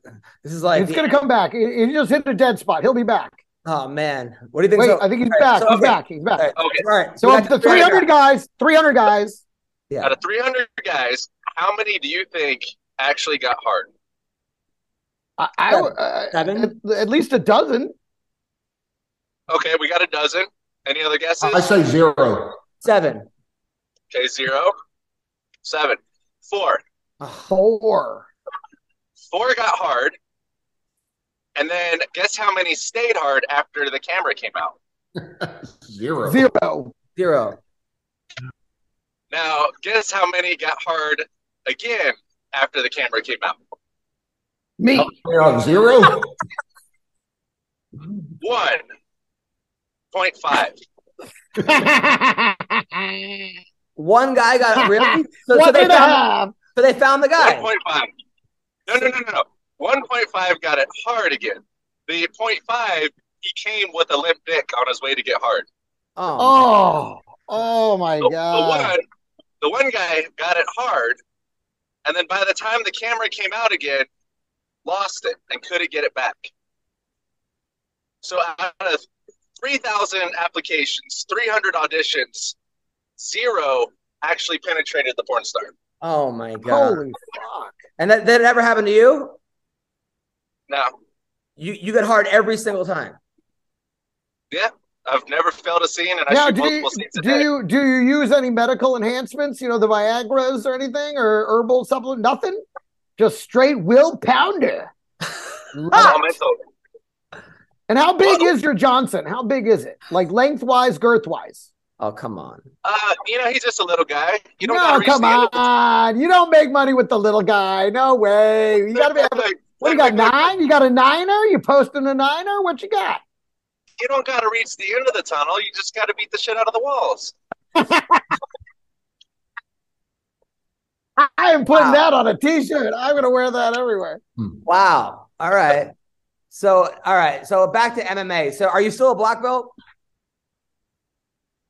So I technically don't even have a belt. Wait, do you think he lost his black? Like he got demoted? What? No. So here's the story. So I did no-gi with. I started with Barrett Yoshida. Started the jiu-jitsu club in the Marine Corps. Then I went professional in no-gi and started teaching the All-Marine grappling team. And I was competing in advanced and pro divisions in my first year of doing the sport. And so I just skipped all the belts, and I would just go train with all the pros, and I would go teach seminars and go coach and all this kind of stuff. And I never actually went through the belt process. Yeah. Ghazi Parman gave me a blue belt to go teach a seminar in a gi. And I told her, I was like, I don't really want a belt because it does. I already got belts that hold up my pants, and it doesn't make me any better. Like my first year, I was submitting black belts in competitions. My first pro tournament, my first pro fight in the sport was about I think it was 18 seconds. Wow. That's awesome. That's what it's. And the whole belt thing. He's right. The no gi, they won't give you a. Really, what it is they want to be able to teach you jiu-jitsu for 25 years, and without gi tricks, they can't do that. You know what I mean? Like they can't do that. But that stuff, that whole belt thing. People used to ask what my belt was. I said with the gi, a white belt. Without one, maybe purple belt. I don't know. You know what I mean? Like it just depends on what you want to do. But the whole belt thing is just a scam they came up with, man. To so I got a photographic memory. So I got a photographic memory, and I learned ridiculously quick. I could watch a video and turn around and go on and apply it. And I've done that in some fights before. I've watched a YouTube video on X-Guard, and then I ran out there and ran a whole X-Guard series of sweeps and into the submissions. Like that's just how my brain works. And so I never stayed at one place long enough because my rule of thumb is if I can stalemate or beat my coach, then I need to go to some place that I'm getting my ass kicked so I can keep upping my game. That's true. So 100%. within within the first 2 years, I went through 3 different schools, and I ended up training with right when I got out of the military. I was training with Andre Gabal. He was coming in and teaching over at the Black House for the pro team.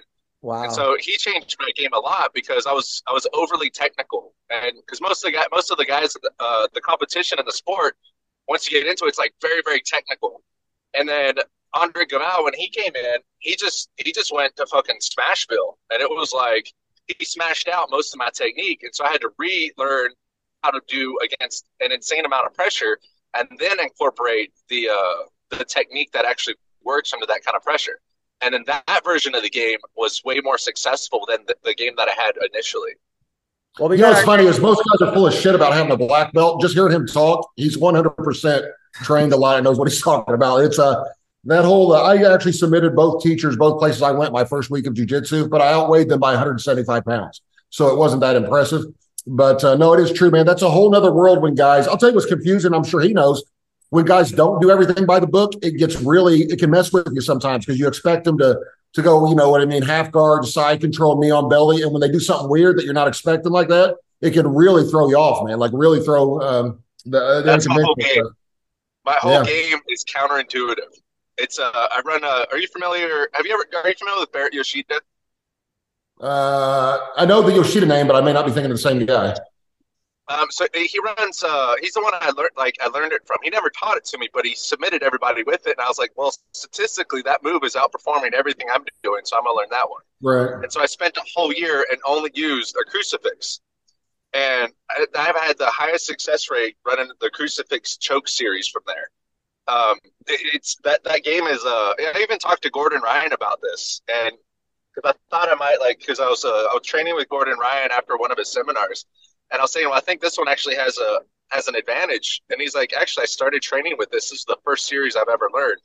And he's like, my coach was insistent on it. And I was like, well, that explains a whole lot because when I introduced the baseline of that game into the sport, it shakes everyone out. Because if you touch a leg, you're in a crucifix. And if I catch head control and you reach your hand up to defend it, you're in a crucifix. And there's so many. It's the most easily accessible game outside the leg lock game. And even within the leg lock game, if you don't play the leg locks right, you open yourself up into a crucifix series. What's next for Will Pounder? Well, I'm headed back out to Vegas yet again, and I've decided I'm going to take a week off just because I've been doing nothing but back-to-back movies, and I haven't even slept 2 nights in my home in months. So I'm going to head back and take a little vacation, and then it looks like I might be moving back to California in June. But I do launch my VIP page, my content and stuff like that, the beginning of next month. So if you actually want to know where the adult industry is headed, I would strongly recommend focusing on self-generated content versus doing mainstream. Treat mainstream adult as marketing and then build your own stuff. Yeah, that's great. Right. Will, I would just like to say before you leave, as an American and an avid porn viewer, thank you for your service. Yeah, thank you. I was waiting. I knew Greg was going to work in thank you for your service at some point. I was waiting for it. I knew it. Thank you, Will. Well, to any of the ladies that are watching this, thank you for your cervix. Hey! All right, that was Will Pounder. Ashlee Gambino, how are you? I'm doing as good as I can, I guess. I am so sorry about what happened with your kid. I don't even know where to start. How's your husband? How's Trap? What's going on? Well, I mean, he's been holding us together. I don't really know what to say, man. We've been through so much in the last couple of months that, if I even start to explain it, I tear up. It's like this movie you just can't even script. It's insane. Here's my heart catheter, by the way. This thing is in my chest for I don't know how long, probably for good.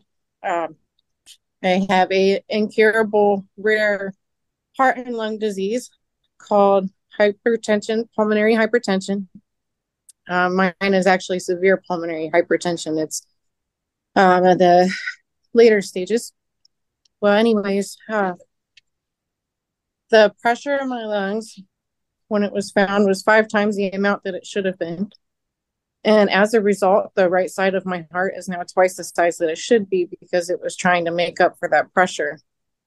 and pump the blood.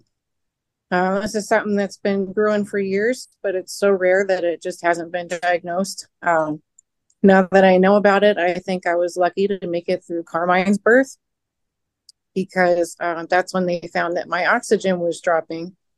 Whenever I would lay down, do any type of activity, my oxygen would drop if I just walked to his crib right after he was born. To an extent, it had kind of balanced out. But I was still having somewhat oxygen problems.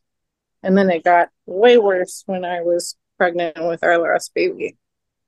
And that's when they found it, when we were randomly in Ohio, by the specialty doctors, the few and far between specialty doctors that there are for pulmonary hypertension.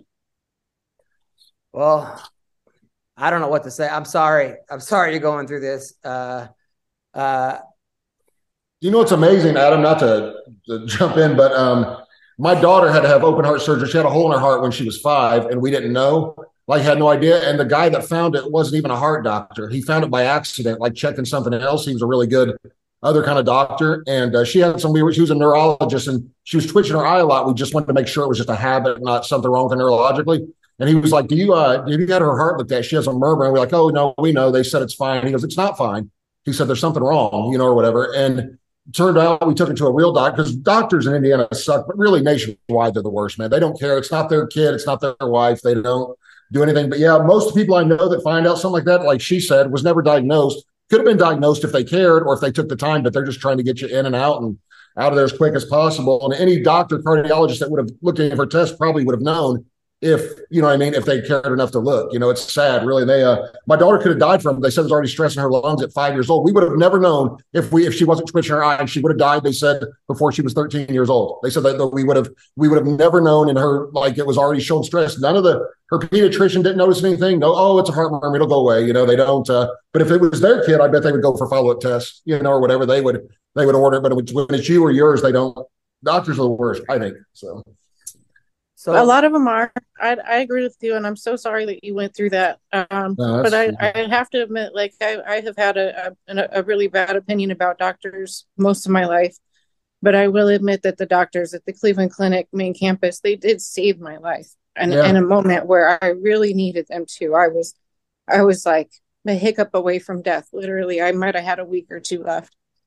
And so sometimes they do know what they're doing and know what they're saying, but you got to find the right ones. That's all. Right. Well, you have to go to the Cleveland Clinic. I'm going to the Mayo Clinic here next month because I'm tired of these. Mayo's good too. Idiots, and it just clinic.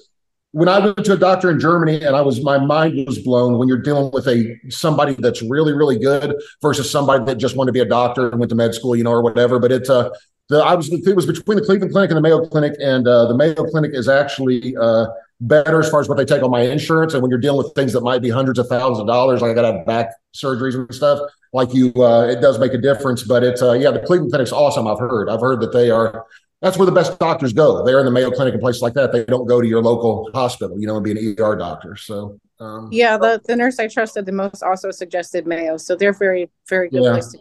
So Ashlee, I was trying to explain you guys before the show. So I go, you guys came to my show. You're very nice. I am a big fan of you and your husband. But every time you guys came on the show, I would get hate mail from people that were like, why are you getting these people on the show? They're the fucking biggest, they blah, blah. And then your husband is like this 400-pound guy who's always starting shit with people online. And I'm entertained by him because he's funny, but it's always... to be fair, he's usually just finishing it. Right. You're starting shit with people, but I feel like you actually not that he's bad, but he has a lot of work to do. He's getting better at fighting. You were on Fremont Street boxing people when you were pregnant.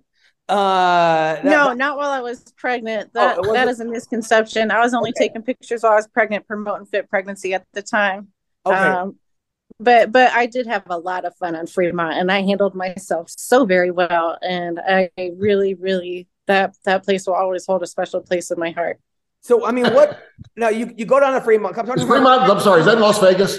Yeah. Yes. Yeah, it's like the OG strip of Las Vegas. Right. Okay. I was making sure. I knew I'd heard it, but I wasn't positive where we're talking about here. Now, there's videos of you. So what would you do? You would take your boxing gloves down, and then you would charge people to fight you on the strip or on Fremont? Well, there was rules, and I would tell everybody the rules, and it would turn real more often than not. And every once in a great while, if I was working with an actual fighter who knew how to be constructive, I would let it be a little bit live and have fun. But here's the thing, like, the rules were, we're not going to actually try and hit each other. I would hand a pair of boxing gloves to a willing participant that wasn't completely belligerently drunk. Yeah. And what we would do is play fight each other. The goal was to shadow box each other. And, if they accidentally hit me, then fine. I'm not going to be mad at that. But then if they're purposely hitting me after they said they understood the rules, I'm going to hit them back and let them know that just because I'm not doesn't mean I can't. And I'm going to make them stop. And that happened a lot. And then there's a video. I talked about the Dr. Phil thing where Trap went on Dr. Phil, and Dr. Phil said, "You're not going to be a fighter. What are you doing?" But you guys were set up or something, and you wanted to expose Dr. Phil. Like, what happened there? No, we didn't. No. It's not like we want to expose Dr. Phil. The guy himself was actually really nice. We had about an hour and a half long conversation on the show that they cut into maybe a half hour. Right. The producers are snakes, but I guess they kind of are in all TV. What are you going to do? And there's a lot of the answers that we gave were misplaced in the editing, and most people don't understand that, and they're very gullible. So that's what TV's for. And then it's like he's a rapper, right? Because there were videos of him on like the desert with like 5 black women in a limo, and he's drinking champagne and like what? You got to meet this guy, Sean, you got to meet this guy. I feel like you would get. I was trying to look. I've seen his face. I do recognize him, so I've seen him on. I don't know what, but I saw. I was looking on my phone. I've seen him on something, but I don't know. The Underground. He got like 100 people mad at him on the Underground. People want like that's my life story. But but I've never seen a guy have people like showing up to his gym, like they were showing up to fight him with video. Yeah. This one time he went to U-Haul. When we were living in Las Vegas, and he went to Utah to train, and this other guy drove like maybe 2 or something hours to get to that gym because he knew he was going there. Originally as a hater, wanting to fight him, and then realizing, oh, okay, maybe I shouldn't fight this guy, and respecting him by the time he left, and now they're on good terms. Oh, good. So but then Trap posted he's starting a cult. Is he starting? What was that about? I know, and you're gonna have to talk to him about that one.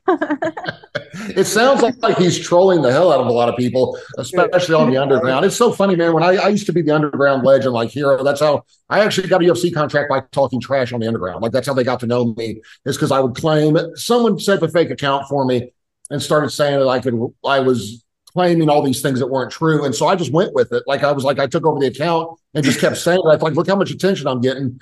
And then they started doing that. But yeah, I would get people so mad, and people are like, don't you hate it when you lose a fight and the whole Underground turns against you? I was like, no, I went to an Underground party one time. If you would have seen the people that post on the Underground, I'm not really worried about what those people think about me. Whatever they are.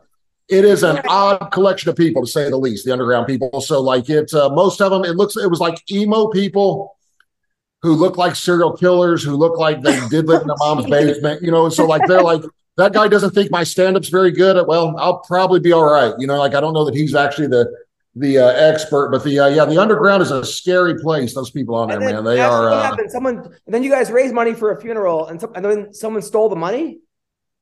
Yeah. So here's what happened. A certain family member of his had started a GoFundMe not even 24 hours after Tana passed away.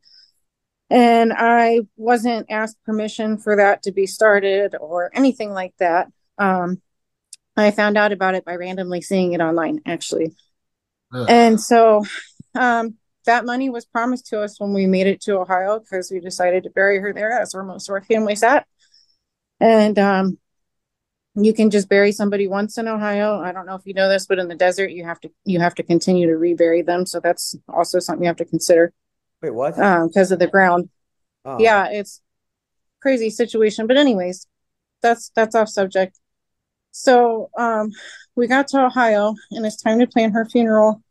And I called the guy and I say, can you please give us the money that's been raised so that we can plan our daughter's funeral? And he told me no. He said, no, I'm not going to give it to you. And I started trying to nice him to death. because right now I'm desperate. My daughter's passed away and he has her funeral money. And he just wasn't having it. It wasn't working, you know, and he just ended up, the last things that he said to me was he was yelling at me over the phone and said, "It's not about your daughter." And he hung up the phone. And that's the last time I spoke to him. Now, so since then, is there like how can we help? Is there any way we can help? Well, GoFundMe's got to be able to take the money back, right? That can't be right. Like, you can't just raise money and not give it to the person. Like, isn't there some kind of... I'm trying to work with law enforcement and with GoFundMe. And here's the thing. They're also against me. I was being misled by the Worcester Police Department because they're friends with the guy that stole the money. And they assigned me to a certain police officer that is also friends with him, like very close friends. And he refused to file the case. And I then at that point was a little nervous to continue pursuit while I was within their jurisdiction. So now I filed federally, and I will go ahead and continue to pursue that situation. But at this point, there's nothing I can do. But I'm still working on it. Right now, I have to gather myself now that I'm home and get myself together, and then I'll get all those things taken care of. But what we've done in the meantime is we have started our own GoFundMe that is on both mine and my husband's page. They're pinned at the top, and we still have to raise money for our daughter's headstone. We don't have the money for that. So that's a lot of what the GoFundMe is for. And then to help with just a little bit of living costs and stuff because of, I just 1 month's supply of my medicine for this pump that is attached to me for the rest of my life is 2 huge boxes of medicine, and it's expensive, and I have to mix it every 48 hours. I just mixed it last night. So you have to be very sterile and clean with the process because the line is going directly into your heart. So it's something else. It's just a lot to handle. And so if anybody wanted to share our GoFundMe or donate to it, we would be extremely grateful for that. I have a headstone picked out. We just need to be able to pay for it. Man, I don't know how to save this, make this funny. I'm sorry, Ashlee. I'm sorry you gotta There is no funny, right? I don't even know what to say either. Holy fuck. I don't know. Sean, you got anything? You want to help? No, it's I was gonna say I don't really have any jokes on that. I've usually got jokes, but I'm sorry. Last time you came on, you and Jenny Savage went at it and had a rank out contest. That was probably one of the funniest episodes we ever had. That one was funny. The one with Miss Star was funny too. That one was fun. Now what happened with Trap? Because Trap did fight in Florida, right? You got to see this fight, Sean. Yeah. So he doesn't throw a punch for 3 rounds, for 3 minutes. But then he throws a punch and somehow he misses, but knocks the guy down. Like he barely hit him, and he gets on top and he starts beating the shit out of this guy. He hit him hard. And then Trap can hit hard. But then he gets up and his leg gives out. What happened there? Well, see, a lot of things you guys don't know. Like, for example, his knee, that is a pre-existing injury. When we first got to Las Vegas, it got injured in that random competition that he joined in last minute. But he didn't tell anybody about it, and it's been bothering him ever since. And so when he landed really hard on it, with my education on knees, I believe that his meniscus is messed up and it jammed it somehow. Now the guy said Trap offered him money to lose the night before. Is that true? No, that guy was getting trolled by the trolls, and he's just not smart enough to know that.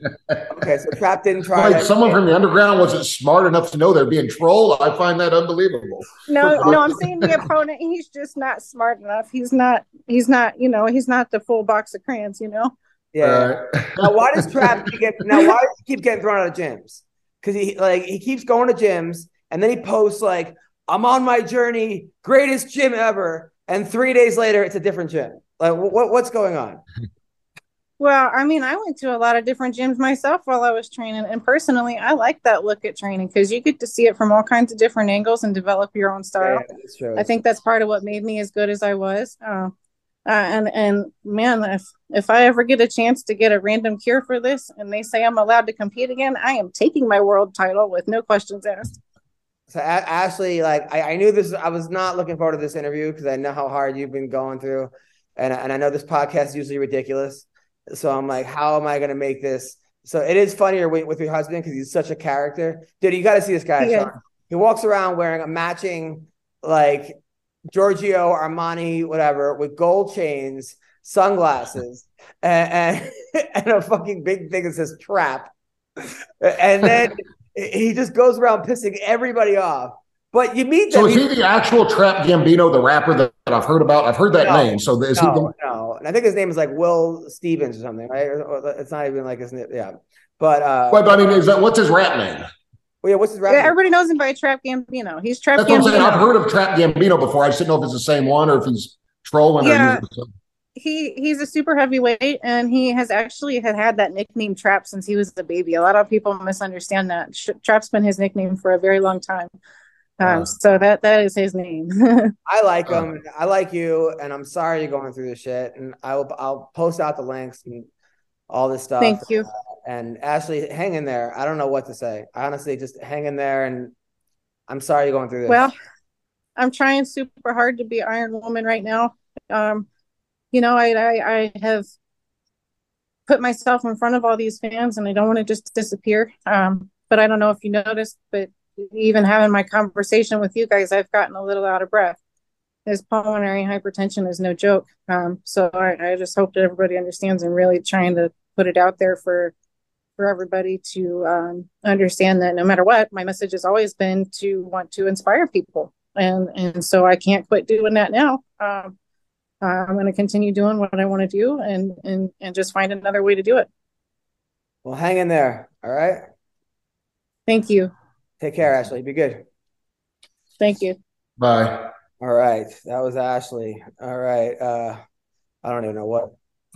Golly, that was rough. I thought she was joking at first when she started. I thought it was going to be like this. I thought because you made him sound crazy. I thought like, what's this? And then I didn't know what the tragedy was. Like I looked it up while we were on there. I was like, oh, their daughter died. Their 3-year-old daughter. That is from leukemia, no less. This is. I don't know if you put this on her, Adam, but this is the truth. I didn't want to say it to her, but like sometimes when your whole life is falling apart, it's better to get it all done at once. Like as crazy as that sounds, like it's you can only suffer so much. So when your daughter dies and you find out you're dying or have, some disease or whatever, how would you like to have your daughter died, start to get over it a few years later, and then you find out you've got, you know what I mean? Like it just, so when my whole life fell apart, I just kept getting kicked while I was down. I was like, you know what? Better now than spread out. You know what I mean? I can't be any sadder than I am right now. You know what I mean? So like yeah, that was rough, man. She broke my heart. Like, I don't know how that's legal. Maybe there's more of the story, but I don't know how you can do a GoFundMe and keep the money. I don't, that's got to be some kind of major criminal charge. Like, I don't know. So. Well, listen, Sean, I hope you have a great week. All right. I'll talk to you soon. On that note, see you, buddy.